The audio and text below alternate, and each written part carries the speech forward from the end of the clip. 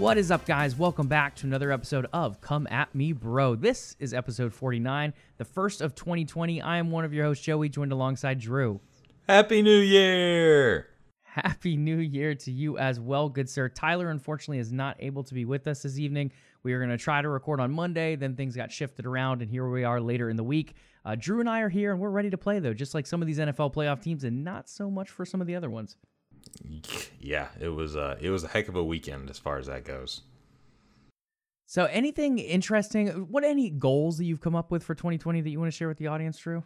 Oh man, I've got a ton of goals. Like I got this awesome planner system that my boss at work actually uses that I'm using to track it all. But the biggest ones come down to I'm trying to get back into decent shape, which for me right now is getting below 200 pounds.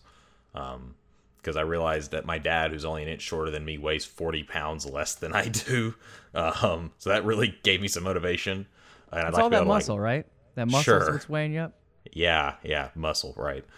And I'd like to be able to go up my stairs and not be out of breath. And then I'm just going to try to be a little more active and being creative, like getting back to the daily podcast that I was doing, the daily replay, and trying out some other fun things on my own just to get my juices flowing and really feel like I'm doing something with my time. Those are my biggest focuses. If you want me to follow that trend that everyone does, and I am following that trend, my word for 2020 is bold. Like I'm going to do things that are maybe a little out of my comfort zone, but that I'll be happy that I did in the long run.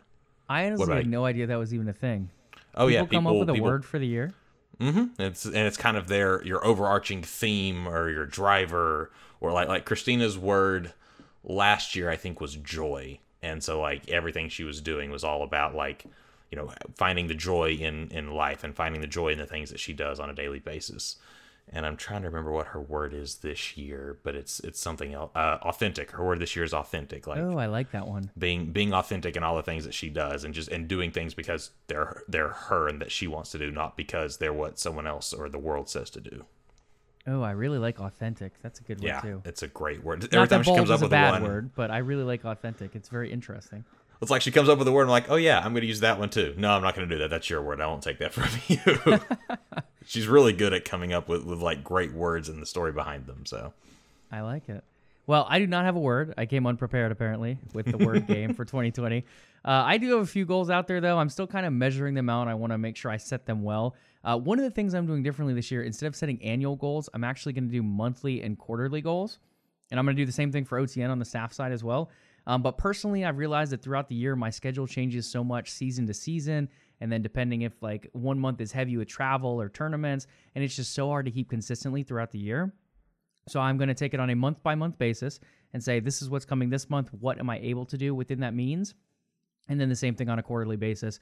This quarter, I'm going to end up traveling more. This quarter, I know I'm going to have to stay late at work more. What can I do without upsetting my goals? How can I adjust them per quarter and per month? So that's one of the new approaches I'm going to take this year. I think it's going to be really good, but we just have to wait to see since we're only about a week and a half in. Right. Yeah. Eight whole days into 2020. The other thing I'm going to do, so just one more before we jump right into sports news, I'm going to try to read more as well, Drew. I don't know how you've been with reading the last couple of years, but one of the things I'm going to try to do this year is read more books. I'm looking at a few different angles. I've always done like some fantasy books here and there, so I'm going to keep doing that. I'm going to throw in some business books as well as some faith-based books. So I'm going to try 3 different aspects, like the spiritual, the business side, as well as like the fun fantasy side, and see if I can hit more books this year. So I'm going to aim for 30 books in 2020. Wow. Do you do Audible or audiobooks? I don't. I can't do audiobooks. I don't know why. It's so funny. Like as a podcaster, I love listening to podcasts and I love listening to music, but I cannot listen to people reading me a book to save my life. I can't do it. So Christina loves Audible, and will a lot of times now have like the Harry Potter books playing because we've both read them so much. I'm kind of like you, especially if it's like a fantasy novel or something I have a hard time following. But I did do to go along with this planner, the guy who made the planner, he wrote a book about goal setting basically and life planning. And listening to that, it was kind of like being at a business seminar. So I know he was reading me this business book, but it was definitely more like just listening to someone give a class. So if you're looking at some of those professional books, that might be worth trying, maybe find one that's on sale or free somewhere or something and see if it's a different angle for you and that works for you. So maybe it's not all the books that you read this year, but maybe some of those business focused books end up working better as an audiobook. Yeah, I mean, that's an interesting idea because I've done like a few like kind of like online classes in a sense or audio classes to hear like different topics like that. So that could be something to look into. Yeah, that's interesting. It's a bit more podcasty that way. Exactly. Well, thank you, Drew. We'll consider this our playoff preparation here for 2020 for OTN and you and I's personal lives. But for now, we do need to dive into NFL. The NFL has been crazy this season. I feel like my predictions have been so far off. I think I shot like 65 to 68% is what I ended up with on pick'ems this year, far below my about 92 to 95 average of most years. Usually I can bank on winning quite a bit of money with pick'ems. This year I didn't even do them, and I'm really glad I didn't as far as the money aspect goes because I did very poorly. As far as playoff goes, I ended up going 1-3 in playoff predictions for the wildcard round. So my prediction, at least I'm consistent throughout the season, Drew. I've been absolutely terrible all season long, and that's not stopping with the playoffs. A number of these games did go to overtime. There was a major injury involved in one of them as well, so that does factor in. With that being said, at the end, I did go 1-3. What was your record predictions for playoffs this weekend? I'm honestly trying to remember all of the predictions that I made. I know I got the Buffalo Texans game wrong. I know I picked Buffalo in that one. I know that I got the Titans game correct. I think I got the Seahawks correct, and I think I missed because I picked the Saints. And that was a heartbreaker. So I think I went 2-2. That's better than me. So looking at the first one, the Bills-Texans game that you mentioned, heartbreaker for Bills fans. This one did go into overtime. 22-19 was the final in favor of the Texans. The overtime score was 19-19 at the end of full time heading into overtime. This one, for me, is the story of Josh Allen just breaking down in the second half. He had a great first half. The Bills in general had a great first half. Josh Allen came out in the third quarter. He didn't look that bad in the second half, at the beginning of the second half, that is. But it seemed like once they got to the fourth quarter, I don't know if it was nerves, I don't know if it was play calling, but the Bills just seemed to break down, especially on offense. Allen was making passes he really shouldn't, or more or less he was trying to force passes that he shouldn't. He was scrambling more than he felt like he needed to. It seemed very rushed, and it felt like the nerves were starting to get to this quarterback. So I don't know how much of it was. I mean, obviously he broke down. I'm not going to dispute that at all. He made some dumb decisions, and he clearly was overwhelmed by the moment. But his line, definitely broke down too. The Texans started getting to him with just their 4-man rush, and I think the play calling was bad. I'm looking at some of the numbers here. He attempted 46 passes compared to Deshaun Watson attempting 25. Now I'm not getting into time of possession and everything, but Josh Allen should never be attempting 46 passes in a game, especially given the fact that they have Singletary, who's been a fantastic addition as a running back, and Frank Gore, who is a ground and pound kind of guy, and even Josh Allen can run. They should be doing a lot more running than passing. So 46 attempts tells you that there were some bad decisions made, especially in a game that they were never more than one score behind. They weren't playing catch up. They didn't need to be throwing like this. Yeah, I mean, it got a little crazy there for a bit too. And as far as carries go, I mean, the carries were not that high. We had 13 and 8, 13 from Singletary, 8 for Gore, and then Josh Allen put up 9 by himself with 92 yards, 2 those with a 10.2 average. So Josh Allen did really well on the ground. Again, I think a big portion of that came in the first half and even in the third quarter. That fourth quarter, it just felt so sloppy. And you mentioned it, Drew, the line. I think the Houston Texans might have been pressuring the line a bit more. It could have been that play calling, but you have to look at the guy who's the signal caller behind the helm. Josh Allen, obviously a young guy. He doesn't have that playoff experience here yet. Now he's coming in here, getting more playoff experience, and he's out here just not making the best decisions. Again, some of that goes to the coach, some of that goes to the line breaking down, but I think a lot of it has to be put on Josh Allen's shoulders. And if anything, I think this makes him grow as a better quarterback moving forward. The Bills have a tough schedule last year. Tyler will tell you that plenty times over. But now Josh Allen has more experience. I don't think the nerves get to him in the same way.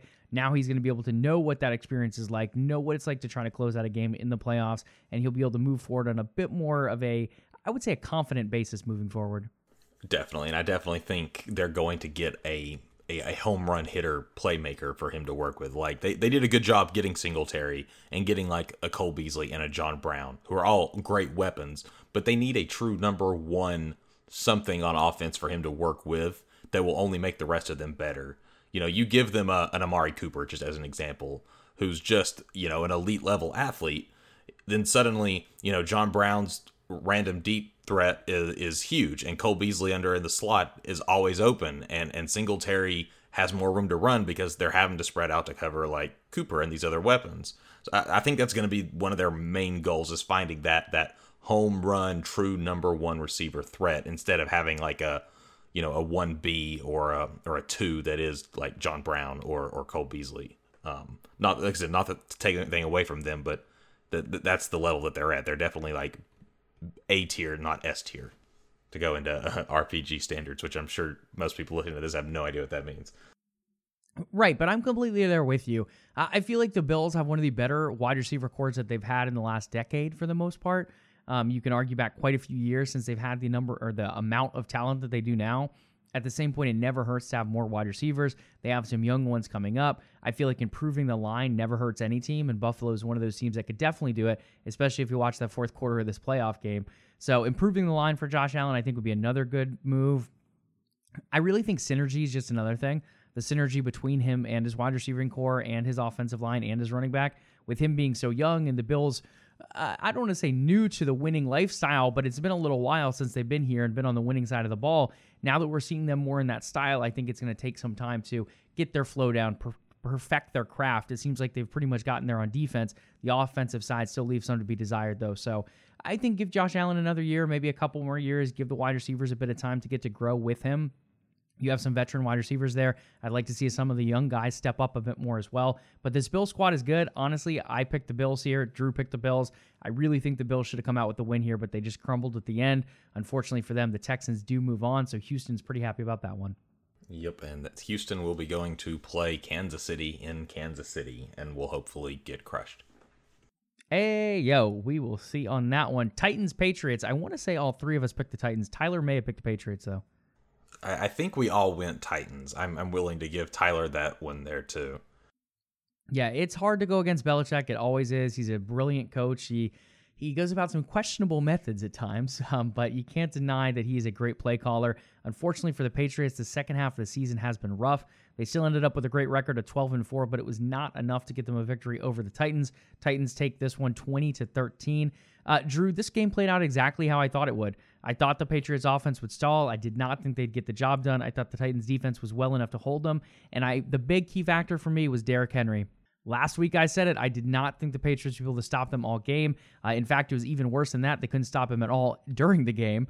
He just completely ran over them all day. I think he put up over 200 yards, if I remember correctly. Derrick Henry is killing it. I think he is going to be the player that moves the Titans through the playoffs. With that being said, he's got a very, very stout defense ahead of him in the Ravens next week. Yeah, he did over 200 yards from scrimmage. It was like 180 some odd rushing yards and then several passing yards.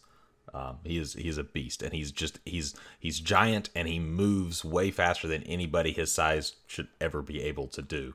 A very common person that he gets compared to now, or let me rephrase it, somebody who gets compared to him a lot now is DK Metcalf with the Seahawks. He's just this giant of a man who's as fast as a wide receiver because he's a wide receiver, and it's like how can anybody move that fast? And that's basically what Derrick Henry is. Like no mound of muscle should be able to run with the speed and agility that he runs with.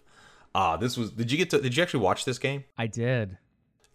It was definitely my favorite game of the whole weekend, not just because of the result. I would have been disappointed if the Patriots had ended up winning, but I was entertained from beginning to end. And you look at a game where the score was 20-13, and I mean, at one point that score was 14-13 for a very long time, and you think that had to be a boring game.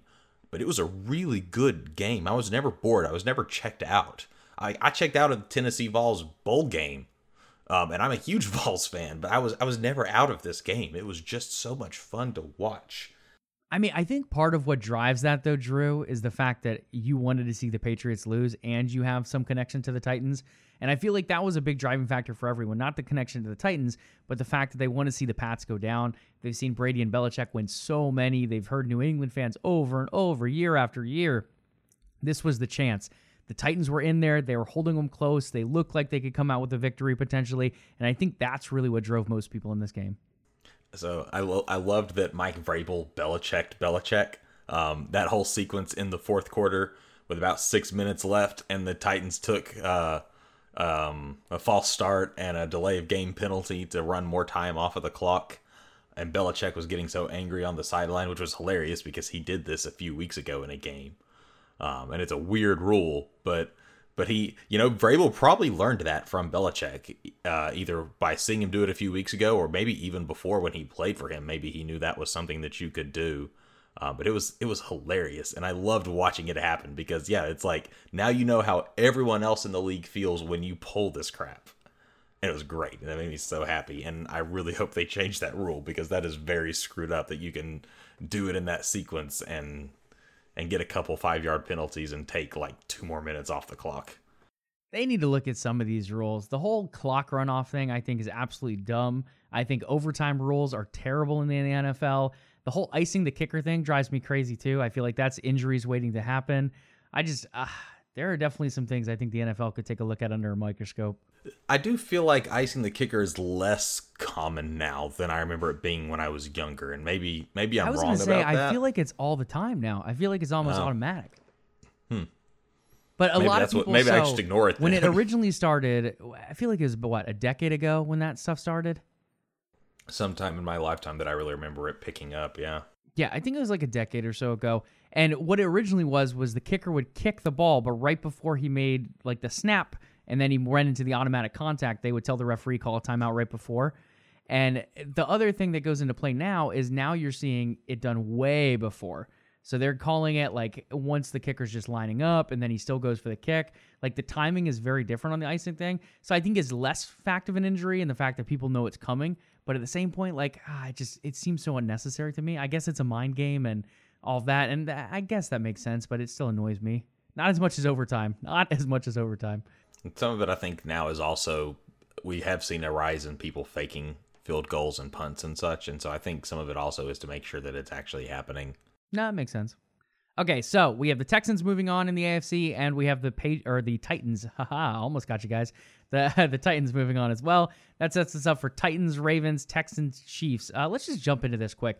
Ravens, Titans. Ravens come in with the first seed, 14-2 is their record this season. Titans at 9-7, just taking that victory over the Patriots by 7, putting them as the 6th seed. I take the Ravens in this one. I think the Titans put up a good match, but I think the Ravens have enough to stop Derrick Henry, and in doing so, they stop the Titans. Yeah, I'm going to agree. I'm going to pick the Ravens, but these are two pretty similar teams. I mean, I'm not trying to equate athletes to athletes.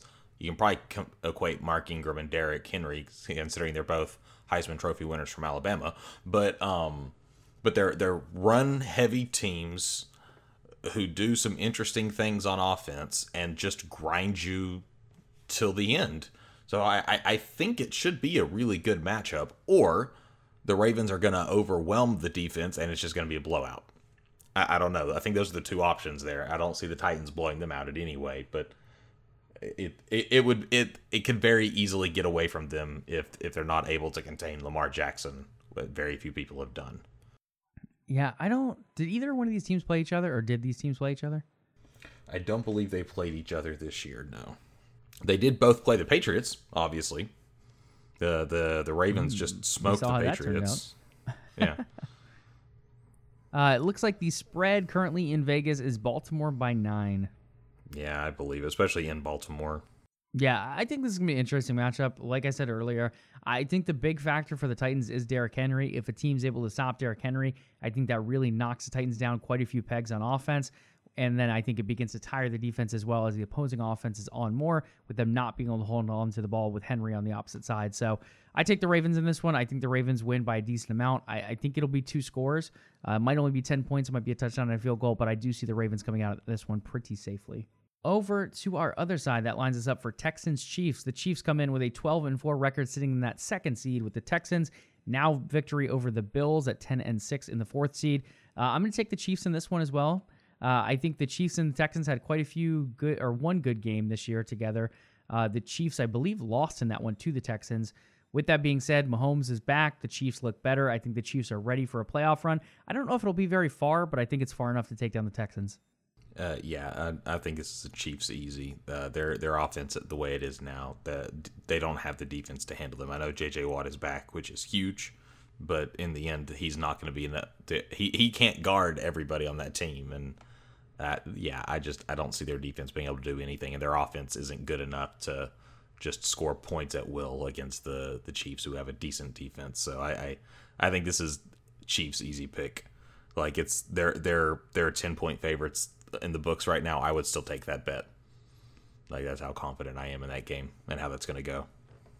You heard it here, guys. Ravens Chiefs. We're taking the 1 and 2 seed to move on from the AFC. I usually actually don't take the 1 and 2 seed both in the same season, but this one, these two teams feel so much more powerful than the Titans and Texans to me, mainly because the Titans, I think they're a good team, but they're so one-dimensional when it comes to the offensive side. The Texans, on the other side, injuries have hit them a bit. They haven't looked quite as offensively potent as they did previously, and the defense is banged up, plus not with Clowney anymore, which I think is a huge factor for the Texans' defensive side. So, yeah, I think Ravens-Chiefs for both of us pretty cleanly. Yeah, definitely. Hopping over to the NFC, the first match over there with the Vikings and Saints. That one ended 26-20. I believe that was another overtime match, if I remember correctly, with the Vikings coming out on top. There was one of those stupid clock runoff things that happened during that game, which really aggravates me if you can't tell. I was pulling for the Saints in this one. I had a feeling. I always have a feeling when it's this matchup, just because of the Minnesota Miracle. I was like, the Vikings could win this one right at the end. Just watch it happen. Unfortunately, it did happen. I wanted to see Drew Brees continue to move on. I really think the Saints was the better team, but on that particular day, the Vikings did pull out the victory. They did a good job. They grinded hard for it. They pulled it out. Shutting the Saints down to 20 points is impressive for any team. And this is a Minnesota team where the defense was not the greatest this year. They definitely had many holes. They definitely give up more yardage than they wanted to. This one in particular, they were able to hold an elite quarterback, a pretty darn good running back in Kamara as well. And the Vikings came out 26-20 in this one. I think the Vikings are potent. I think they're going to have a tough time next round, though. Yeah, they have underachieved this year. It's hard to say that a team that went 10-6 in the regular season underachieved. But they very easily could have won their division, especially the way Green Bay has been this year. But they're just, yeah, like you said, their defense hasn't been as good as it should have been. We saw some of that, step up and change in this matchup. They've had injuries on offense, Dalvin Cook being out, Adam Thielen being out. Like that's hurt them a lot. And seeing some of what they could do in this game, it shows that they definitely deserve to be where they are, and they could make some more noise. I'm not sure that they will, but they could. And yeah, this was so disappointing. I'm with you. I really like Drew Brees, and probably partially because of Tilson. I like the Saints in general, but I love Kamara. He's from Tennessee. They have a great guy on their defense, Shai Tuttle, who's also a Tennessee player. He was undrafted, and now he's one of their starters. Like I like the Saints a lot, and I don't know how much more Drew Brees has in him, and so this is just really disappointing to see this happen again. But it was they made some mistakes. There's some weird officiating stuff again and whatever, but this game should have never went to overtime. The Saints should have been up by a couple touchdowns in this game, and they just made some dumb choices on play calling. They missed some opportunities. Drew Brees fumbled, and that never happens. Like, it's just a weird set of circumstances. Like you said, it's something about this matchup. It's something about the Vikings. And you think, they need to do some voodoo to exorcise whatever this demon is that they have with them, that they can't get past them. Just those last-minute victories. I mean, Cousins has done it multiple times. The Vikings have done it to the Saints now twice. It just, it was not pretty. I really thought the Saints were going to win this one. I really wanted the Saints to win this one. I thought it would be close, but I did think the Saints would come out on top. Unfortunately, the Vikings did move on for those of us who picked the Saints. On the other side, a lot of people picked the Seahawks. The Seahawks were heavily favored.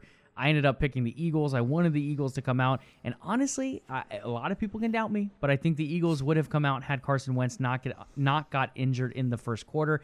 They ended up having to put a backup in. And unfortunately for the backup, he was not Nick Foles, and it did not get done the way that Nick Foles got it done in previous years. It was just so funny, Drew. Like, watching this after the Vikings victory over the Saints, I was like halfway through that game, I was like, watch the Vikings win this on the last minute. And then going to the Eagles game, Wentz goes down. I'm like, watch the Eagles do the same exact thing and come back and win with the backup quarterback. It did not happen this particular season, though. The Seahawks did pull the win out in Philadelphia. I thought it was a good game. I didn't think it was like the greatest game to watch. I think the Eagles being down their main quarterback was really the dagger, and it came a bit early on in the game. McCown tried to put them back in it. He fought pretty hard. The Eagles in general fought hard. They kept it close. This was a 17-9 victory in favor of the Seahawks. With that being said, I think it was close for the circumstances. I think if Wentz was in there, this game would have been even closer, and we possibly could have seen a third overtime. Yeah, I did not enjoy this game at all. I thought it was fairly dull. And I'm honestly a little surprised, but that's why the Eagles are here. is because their defense is still good. Despite all of the issues the offense has had, the defense is still really good. I mean, Fletcher Cox is a wall, as evidenced by the numbers like rushing and such in this game. But I did not enjoy this game. But I don't know. I expected the Seahawks to be able to do more, and they've been a weird team this year too. Like sometimes Russell Wilson and the team looks amazing on offense, and then there's this game where they didn't score after the 8-minute mark of the third quarter. Like the last time anybody scored was with 2.5 left in the third quarter, which was a field goal by the Eagles. Like nobody scored at all in the fourth quarter in this game, and that's crazy given the amount of talent that Russell Wilson and his team has. And then the Eagles offense playing with all practice squad guys. And this was interesting, actually, especially if we consider if Carson Wentz had been able to stay in. And I agree with you. I think they could have won this game not easily, but it's not a stretch at all to think that they could have won if he'd been able to stay in the game.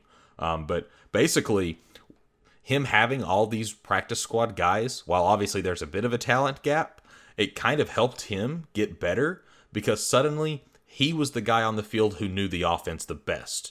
You know, before you had guys like Deshaun Jackson and Nelson Aguilar who'd been around the offense for years, and where he had missed some time, they knew the offense so much better, and that creates a weird dynamic when your quarterback is not your guy that you go to for knowledge of the offense. So having all these new receivers having to rely on the quarterback, it made for a great relationship that clearly was working for them in the last few weeks of the season, and I think would have worked for them in this game. And it's kind of similar to the parallel that people were drawing was kind of similar to what happened with Josh Allen. You know, before he wasn't the most knowledgeable offensive guy, then they brought in all these new folks, you know, in the offseason, and suddenly he's the guy teaching them the offense, and that's helping him learn it better, and it's building this connection with his weapon. So it's kind of the same thing, and I think that's going to get reflected going into next season, where he's going to be the guy that they turn to understand the offense, and some of those younger guys are going to be the people they go with, or they're going to bring in new folks and get rid of like Nelson Aguilar, who drops more passes than he catches, and Deshaun Jackson, who can't keep his hamstrings healthy, although I do hope they bring him back because he's still fun to watch. But one of my despite not enjoying this game overall, one of my favorite things from the entire weekend happened in this game, and that was Josh McCown getting to play. 40 years old, been in the league for like 15 years, and has never played in a postseason game. He's been on teams in the postseason, but never gotten to play. So he finally got to play some significant action. And not only is that important because he's 40, and who knows if he'll ever get to do that again, but he was actually retired. He was retired and was an analyst for ESPN at the beginning of the year. And after a couple things happened, they called him and said, you know, basically, would you come mentor and be our backup? And I bet he's really glad that he did that because he finally got to play in the postseason. And like they were interviewing him afterwards, and he was getting emotional because he was just so happy that he got to be in it. He was really disappointed that he wasn't able to bring them victory, but he did his best, and he didn't look bad. You know, you could obviously tell that he hadn't played a whole lot, especially with these young guys that he clearly didn't have the same rapport with that Carson Wentz did. But he tried his hardest, and you could tell it hurt him that he couldn't get them over the hump. But I love that he finally got to experience postseason football and be the guy on the field. And then coming back around to something from earlier, did you feel like the hit from Jadeveon Clowney on Wentz was dirty? Obviously, it was a hit to the head, and that's bad, but it didn't look like he meant to do it. And he said he didn't mean to do it, and he apologized, but a lot of Eagles fans, who they're Philly fans, so they can only be so good anyway, but a lot of them felt like it was done on purpose. I mean, I'll be honest, I did not even know it was a head injury until after the second half. When I originally saw the replay, I thought he popped his elbow out of place. I thought he either broke his elbow or dislocated his elbow. So I had no idea it was a head injury until they reported on it in like the third quarter. Interesting. Okay. Yeah, so I guess I didn't think the hit was that hard. Apparently not. Yeah, so I 100% thought it was a dislocated elbow. I thought they were going to go pop it back into place and put him in the second half, potentially, depending on the damage. Yeah, it did not end up being the case. McCown did play the game. At least he had some rapport with the practice squad since he's been the second quarterback, and there's been injuries that have plagued the Eagles offense all year. As a backup team, like you said, with a lot of practice squad players, I think the Eagles did a valiant effort here. The fans could definitely grow up a bit. But as far as the Eagles themselves go in this game against the Seahawks, they did lose. It was a close one. The Seahawks move on to take on the Packers. But first, Vikings 49ers. These ones are tough for me, Drew. I'm not 100% sure who I'm picking out of either one of these. I have doubted the 49ers for at least the majority of the season, let's say. I still think they're a little overrated. I still think Garoppolo is not that great. Kittle, I think everyone believes Kittle is great. He's shown it many, many times. The 49ers also have a solid defense, but they're facing a Viking squad that just took down the Saints and a Viking squad that has a lot of their injured players back. Thielen is back. Cook is back. This is a Viking squad that has a lot of potency on offense. Their defense did not look bad at all up against Kamara and Breeze. I think the Vikings could make some noise against the 49ers here.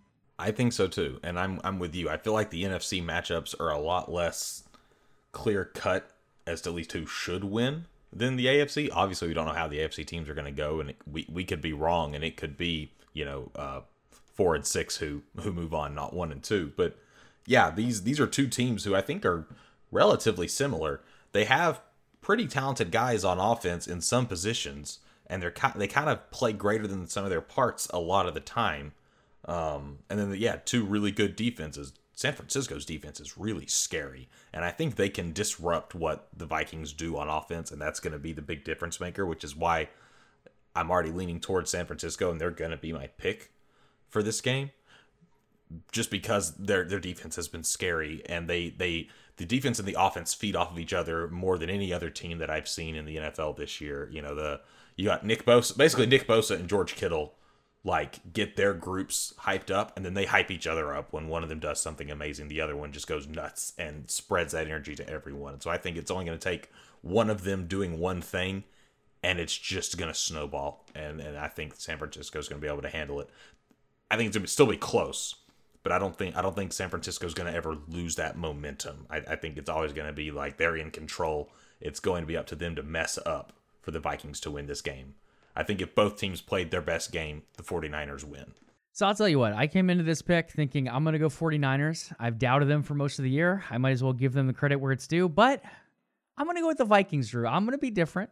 I'm going to pick the Vikings, not only because I want to be different from you on this one, but I think now that the Vikings have their weapons back, now that they're starting to click, they just took down who I think was the best team in the whole NFC all year in the Saints, and they did that with a 6-point victory. It could be the same over here. It could go to overtime. It could come right down to the wire. I think the 49ers have a great team. I think Garoppolo can be forced into mistakes. If they can shut down Kittle, I think they can force Garoppolo into mistakes. That could be a big turnover here and there. And now with the Vikings having their weapons back, I think Cook can potentially kill some time off the clock. They can spread the field more with Diggs and Thielen. I think the Vikings have the weapons they need to take down the 49ers. The 49ers have had some great games this season. They've also had some very close games. Now that we're in postseason, though, I'm going to hope that the 49ers have cooled off a little bit for this pick's sake, at least. But I'm going to think that they cooled down a bit. I'm going to think this is not the same 49ers team from the season. I think the hype is still going to be there, but I think the tiny, tiny bit of a margin that the Vikings can still pull out this win is there. I think Cook is going to force it open right through the hole. I think they're going to run for a victory here. So I will take the Vikings. I think this is going to be a very, very close match, possibly the closest all throughout the playoffs of the divisional round. But I want to take the Vikings in this one. I'm going to put my hope in the Vikings for this win. Fair enough. Yeah, it's a 7-point favorite for the 49ers, and you basically in football you more or less get 3 points for being the home team. So they're basically, it's a one possession game is what they're calling it as, and I definitely believe that. I mean, the problem is people have doubted the 49ers all year. Even betting odds have doubted the 49ers, it feels like. Just no one is ready to believe in this team. And it might be one of those teams, Drew, we've seen it in years past where just the stars seem to align, where a team of, I don't want to call them misfits, but a team of not quite as talented stars throughout the full field. They don't have those huge, big names. Obviously, Kittle's there. Garoppolo has some width behind his name, I guess you can say. But this 49ers squad in general doesn't have that crazy star wide receiver. Doesn't have that all-star running back like Adrian Peterson of old. It doesn't have like the huge name stars that pull all these crazy deals and contracts. It feels like a team. This is a team that has made their way there, and for that reason, I'd like to see them go with a victory. At the same point, I think the Vikings have enough stars, and now with them being healthy, I think the Vikings have the weapons to take them down. The 49ers very much this year remind me of like the Seahawks 6 years ago. You know, you had Russell Wilson. You had guys that turned out to be big stars. Mm-hmm. But they were all on like rookie contracts or were still trying to prove it. You had Russell Wilson, you had Richard Sherman, and then you had Javon Curse and Doug Baldwin. and Lynch. Like, Lynch would have been the biggest name that they had, and everyone else around them were these young guys who were just overachieving as far as everyone was concerned. And that's, they could very much turn into that next Seahawks team. But we've got to see it happen first. They've got to win these games that it looks like they should win, but they just haven't convinced us yet. So they'll have to do that this weekend. January 11th through the 12th is the divisional round. One more matchup to go, though, Drew. This one I think is going to be close as well. It's the Seahawks up against the Packers. I'll lead off by saying I'm going to take the Packers in this one. Both of these teams have been underwhelming, in my opinion. I don't think the Packers truly have a 13-3 record. They do, obviously, on paper, but I think a lot of those games could have easily been losses. Same goes for the Seahawks. A lot of their 11 wins were very tight. So I actually think both of these teams, no matter who wins, will lose to the Vikings or 49ers in the next round. I will take the Packers to edge out the Seahawks, especially a Seahawks team that barely made it past the Eagles practice squad. I really, again, don't know who to pick in this one. I mean, just to throw it out there, the Vegas number is 4.5 for the Packers, which, again, you get 3 for being the home team. So it's really a 1.5. I'm tired of the Packers, so that's part of my motivation in not knowing who to pick here. And I'm with you. Their record at 13-3, I have no idea how they ended up being the 2 seed. It just makes zero sense, but that's how things turned out. And that's what I was saying, like, the Vikings very much should have won that division, but they didn't do what they needed to do. And it's also crazy to me that the Seahawks lost their top 3 running backs on their roster all to season-ending injuries in the last few weeks of the season. And now they signed got Skittles back. You got Skittles and you got their 4th-string guy, who are their 2 main backs. So I think this is going to be an interesting game. They're both very different teams from who they've been in the last few years. I'm going to actually pick the Seahawks, partially to pick opposite you, but I think that in a game where it just comes down to sheer willpower, there's something about the Seahawks that I think that they're going to be able to end that for the Packers. You have spoken. I have spoken. This is the way. This is the way. So that is our divisional round picks. We are both going Ravens. We are both going Chiefs. We're splitting the way on the Vikings and 49ers, as well as the Seahawks and Packers. Stay tuned to see how those predictions go, and we'd love to hear yours as well. Hit us up on Twitter, and that is at CAMB Podcast. Last but not least, Drew, we do need to talk a little bit about some of the NFL coach firing, hiring, and opening that's being moved on right now. There's a few out there that we now have confirmed. The Carolina Panthers, they have picked up Matt Rhule, the Baylor coach. Thoughts on this one? I think it's a good hire. I think he's a great coach with what he was able to do at Baylor, given the state of things there. And it's definitely a radical change. A lot of people expected them to go somebody older with some experience.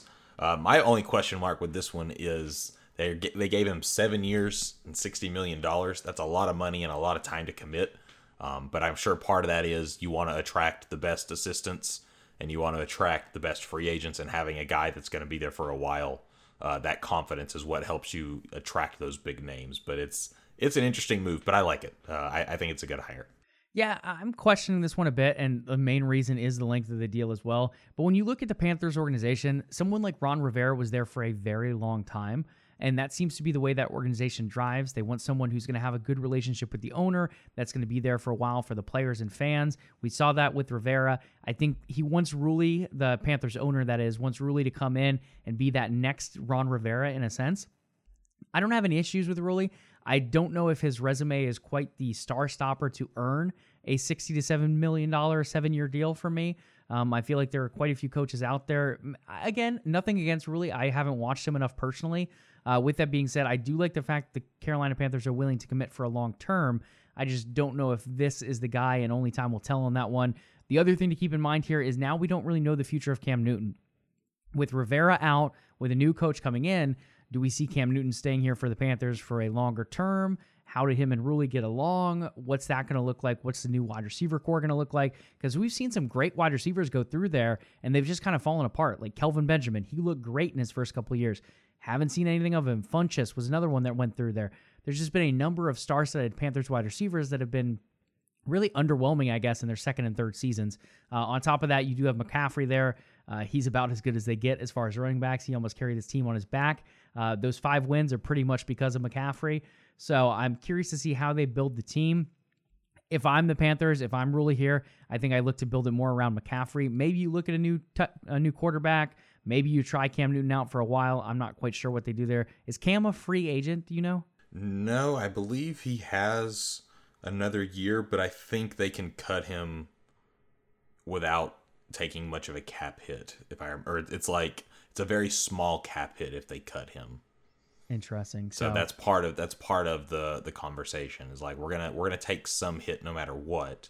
If we trade him, obviously that changes that.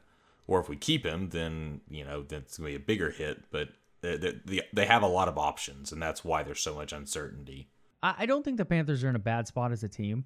I feel like they have a good amount of talent. They have a good amount of cap space available. I think hiring someone for the long term could be the answer for that organization. It's worked in the past. I think it could work again. It's just, for me, Ruley's just one of those people who has not quite shown that he is up to the task just yet. And part of the reason is just because from going from college to the NFL is such a big change. I'm curious to see how he does in his first season and what quarterback he goes with. Your boys, the Dallas Cowboys, that beautiful 8-8 record, two infinity signs of a big tiebreaker there. They have a new coach. It's Mike McCarthy coming in from the Packers previously.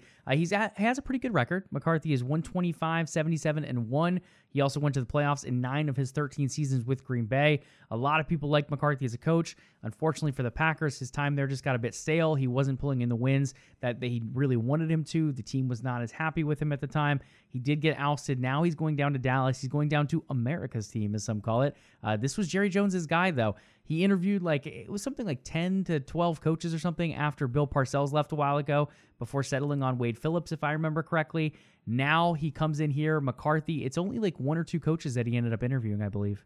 Oh yeah, it was just McCarthy and Marvin Lewis, like two former head coaches, and that was it. They knew what they wanted, and they basically confirmed it during that process. They wanted a guy who had coached in the NFL. They wanted a guy who was a proven winner. Which I'm really glad they didn't go with Marvin Lewis, who never won a playoff game. Yeah, I was just going to say that. that doesn't great, meet your you took criteria. a team to the playoffs 7 times, and you never won a game in any of those 7 times. That's not what you want. But yeah, I really like this hire. The problem a lot of people have with it is it's not splashy. He's not an exciting coach. He's not Ed Orgeron, who every interview is just ridiculous. He's not Lincoln Riley, who has an offensive system that just lights up scoreboards. But he is a guy who is good at offense and had a good run in Green Bay and knows the game of football.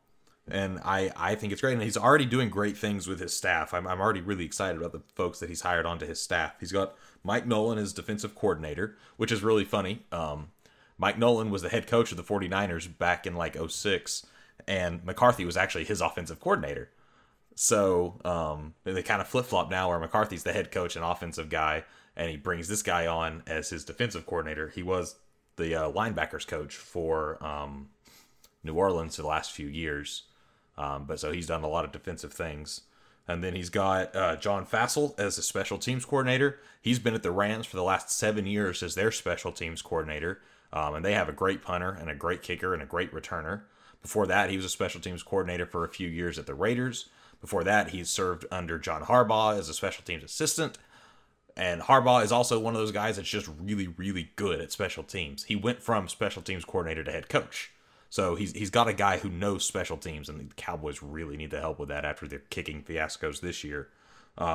Bringing on Jim Tomsula as the defensive line coach, who is also just incredibly brilliant. He was a head coach of the Niners for 1 year on an interim basis, and just knows defensive line. The only one that I'm questioning is they're not retaining Colombo, who was the offensive line coach the last couple of years, and they're bringing on Joe Philbin, who is a good offensive line coach, but you had a guy who had one of the best offensive lines in the NFL running, like one of the best offensive lines in the NFL. Just surprised they didn't retain him. He was already under contract, but McCarthy's got to do what he thinks is best, so I get it. But I'm also glad that they're bringing back Kellen Moore as offensive coordinator. He's only got 2 years of coaching experience, and he did some amazing things with the offense this year. Yeah, there were definitely some things that he did wrong. Some of their record is definitely on him. But McCarthy is a guy who has done this before with coordinators where he calls plays until he feels like the coordinator knows enough, and then he turns it over to them. And I think that's what's going to happen here. I think he's going to mentor Kellen Moore and turn him into an amazing offensive mind and then let him run with it. And I'm very excited about that. Well, we will see. One team that will be judging that hire is division rival, the New York Giants, who have promoted Joe Judge, the wide receivers coach, to become their team's next head coach. Drew, if this is a New York move, I think this is about as New York as they get. This is a guy, he's a no-nonsense guy, is how he's described. He's not afraid to ruffle feathers. We saw it with Odell Beckham Jr., definitely. And we've seen it before with other teams. He's coached under Nick Saban. He's coached under Patriots coach Bill Belichick. Joe Judge has been around. He's a guy who has a wealth of experience. He's worked with the best at the collegiate level and at the professional level. He knows his way around. I think this is a good move. I don't know if the New York Giants wide receiver core has inspired me to think that they're going to get a ton of wins under this move, but I do like seeing a guy that has that no-nonsense mentality, that guy who's going to come in there, be a New Yorker, show them what they need to get done, just like we saw with Girardi and the Yankees. I'm going to correct you here. He was the wide receivers coach for the Patriots this year. And this is what drove me nuts about all the headlines I saw of this. Oh, wait, really? I thought he was the Giants. No, and he's been the special teams coordinator for the Patriots since 2015. He only added the wide receiver coach this year. So all these ESPN headlines are saying, "Oh yeah, they hired the wide receivers coach for the Patriots." It's like, no, they hired the special teams coordinator from the Patriots. Yeah, I was thinking he was Giants all along. It's massive clickbait, and it's driving me nuts. He's a special teams coordinator who happens to also be the wide receivers coach this year. Like, he's not a wide receivers coach. Well, he did not do a very good job with the Patriots wide receivers. Then again, he didn't really have much to work with either. Right. They kept trading them away, and it's like, here, use this guy instead. And he worked with what he had, and they kept getting hurt. Okay, that makes me a little bit more nervous with that. With this being said, I think the Patriots did have one of the better special teams units the last couple of years. Oh, yeah, not Jamie Collins. What's his name? Spencer? Is that his last name? They have that guy who's been like the Pro Bowl special teams player for the last 8 years because he's just so good at it, and it's all because he's been developed. There is a guy on New England special teams that is just stupid good. Matthew Wilson Slater. Yeah, Matthew Slater. Yeah, that's all he does is play special teams, and he makes just plays all the time. Yeah, if you ever get a chance, just look up, read about him, look at some of his highlights and the positions he's played and stuff for them. He's ridiculous. He's the NFL equivalent of a utility player. If Taysom Hill is an offensive utility player, then Slater is a defensive utility player. Interesting stuff. So now with that being said, I'm a little more shaky. I was shaky with this pick overall at the beginning. I like the no-nonsense approach that's being described. I'm a little hesitant with a wide receiver coach or apparently a special teams coach coming in. Now even a bit more hesitant because I thought he was with the Giants and he was able to at least know the organization coming from New England, and a New England organization that had a bit of a rougher year this year, and he has his name on the wide receiver core now. I'm a little shaky with this move now. It's definitely an interesting move, but, he's going to bring some of that Patriots way with him, which sometimes that works, sometimes it doesn't. But I like the no-nonsense approach. There's been too much nonsense at the Giants the last few years, and I know they've cut or traded away a lot of that, but something needs to be done now to reestablish the attitude, and maybe this is the way to do it. I really don't know, and I think part of it's going to depend on what coordinators he hires. I think the rumor right now is that Jason Garrett is going to be the offensive coordinator. I think that's going to help him a lot because he's going to have a guy on his squad who's been a head coach for 10 years. I'm not by any means calling Jason Garrett an amazing coach, but he was a good head coach. He has his limitations. I think offensive coordinator is a much better fit for him than head coach, but he knows how, what it takes to be a head coach and those challenges, and I think that's going to be a great hire to help him, but he's got to have to find someone to be tougher for the defense too. So I think his staff is going to define him a lot more these first couple years, whereas with the Cowboys getting Mike McCarthy is his own person already. He doesn't have to prove anything. Interesting little tidbit here actually from ESPN. So the path that he's taking is similar to Ravens coach John Harbaugh, who was apparently the Philadelphia Eagles special teams coach for 9 years under Andy Reid. I did not realize that either. Oh, yeah. That's one of the reasons I don't fully doubt this pick is just because I respect John Harbaugh as a coach so much. But just because you follow the same path doesn't mean you're going to end up in the same place. Right. Just an interesting similarity out there. John Harbaugh has obviously grown into one of the better coaches. I think he could potentially get a Super Bowl ring this year as well. When it comes down to it, though, I think Joe Judge has a lot to prove. People are going to judge him until he does so. No pun intended, maybe a little bit of a pun intended. But I'm going to be curious to see how it works out. I love the no-nonsense approach, like I said many times. I think that fits really well in a city like New York, even like a Philadelphia. I want to see that come out. I want to see that be the driving factor. I want to see the Giants maybe not get all the way up to their great time, but I would like to see Joe Judge at least do well with this team. And then one we don't have to dive into too much, but just staying in that division, the Redskins did hire Ron Rivera. I think we talked about that some too already. Right, so that became official, and I think there's a few different pieces to that. One, they obviously got rid of their coach midseason. I feel like the fill-in didn't do terrible, but not the greatest thing either.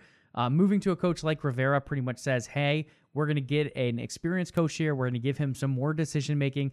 They got rid of Bruce Allen as well in the front office. So now Rivera, and at least according to rumors, they will not be hiring a GM prior to the draft. So Rivera, as well as the previous GM staff minus Allen, will be making those decisions for the draft.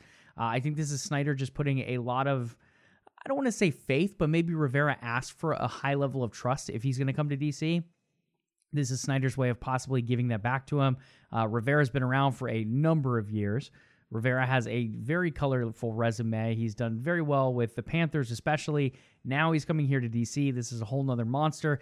He has a couple former Panthers players there. Josh Norman, obviously, being one of the bigger ones, who's not quite been at his prime the last couple of years, maybe far from his prime, if even.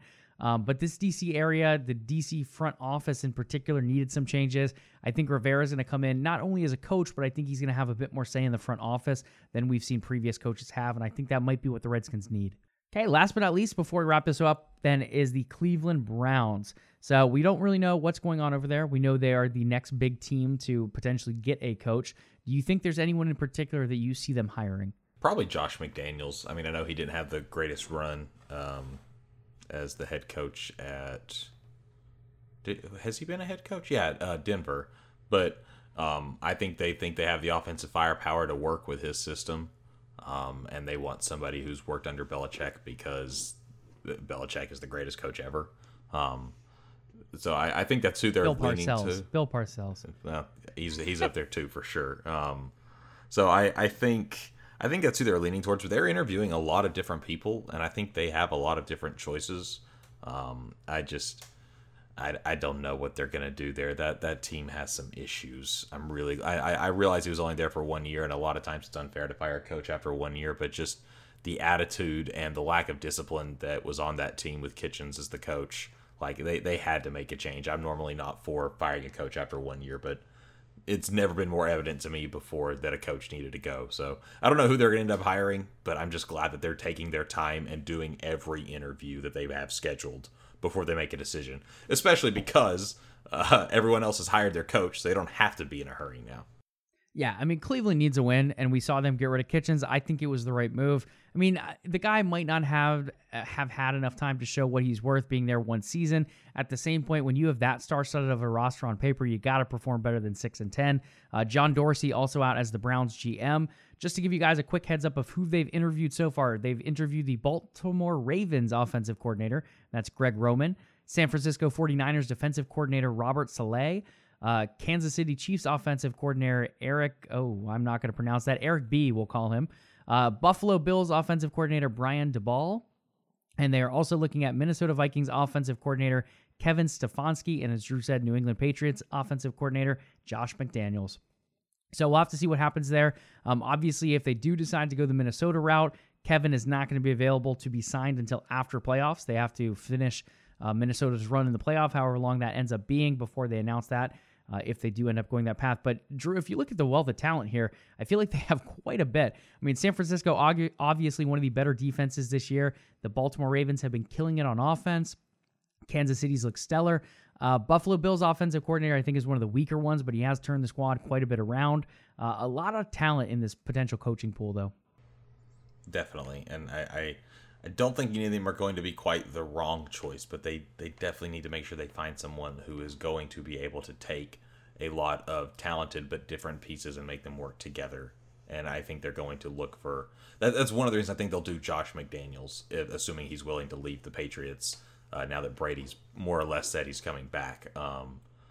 is because you see the Patriots do it all the time where they pick up these misfit pieces that no one seems to want, and then they turn into Pro Bowlers while they're there. And I think they're hoping for that kind of magic. But we will have to wait and see. Guys, this has been a little bit longer of an episode than usual, but I feel like it was a pretty good one. We dove head on into NFL playoffs. We hit the NFL coaching changes that are happening and some prospective ones to come. We'd love to hear your feedback as well, though, guys. You can head on over to Twitter at CAMB Podcast. Let us know your thoughts. Who do you think the Browns will hire? What are your thoughts on the coaching hiring so far? What are your postseason predictions as well? On top of that, you can also email us, cambpodcast@otnmedia.org. Last but far from least, if you want to support this show and what we do here at OTN, you can head on over to patreon.com/OTN. Give us some love, give us some support, join the team as a patron. We'd love to see you on there, and also feel free to join the discussion, discord.me/OTN. Thanks again for listening, guys, and we'll catch you next week.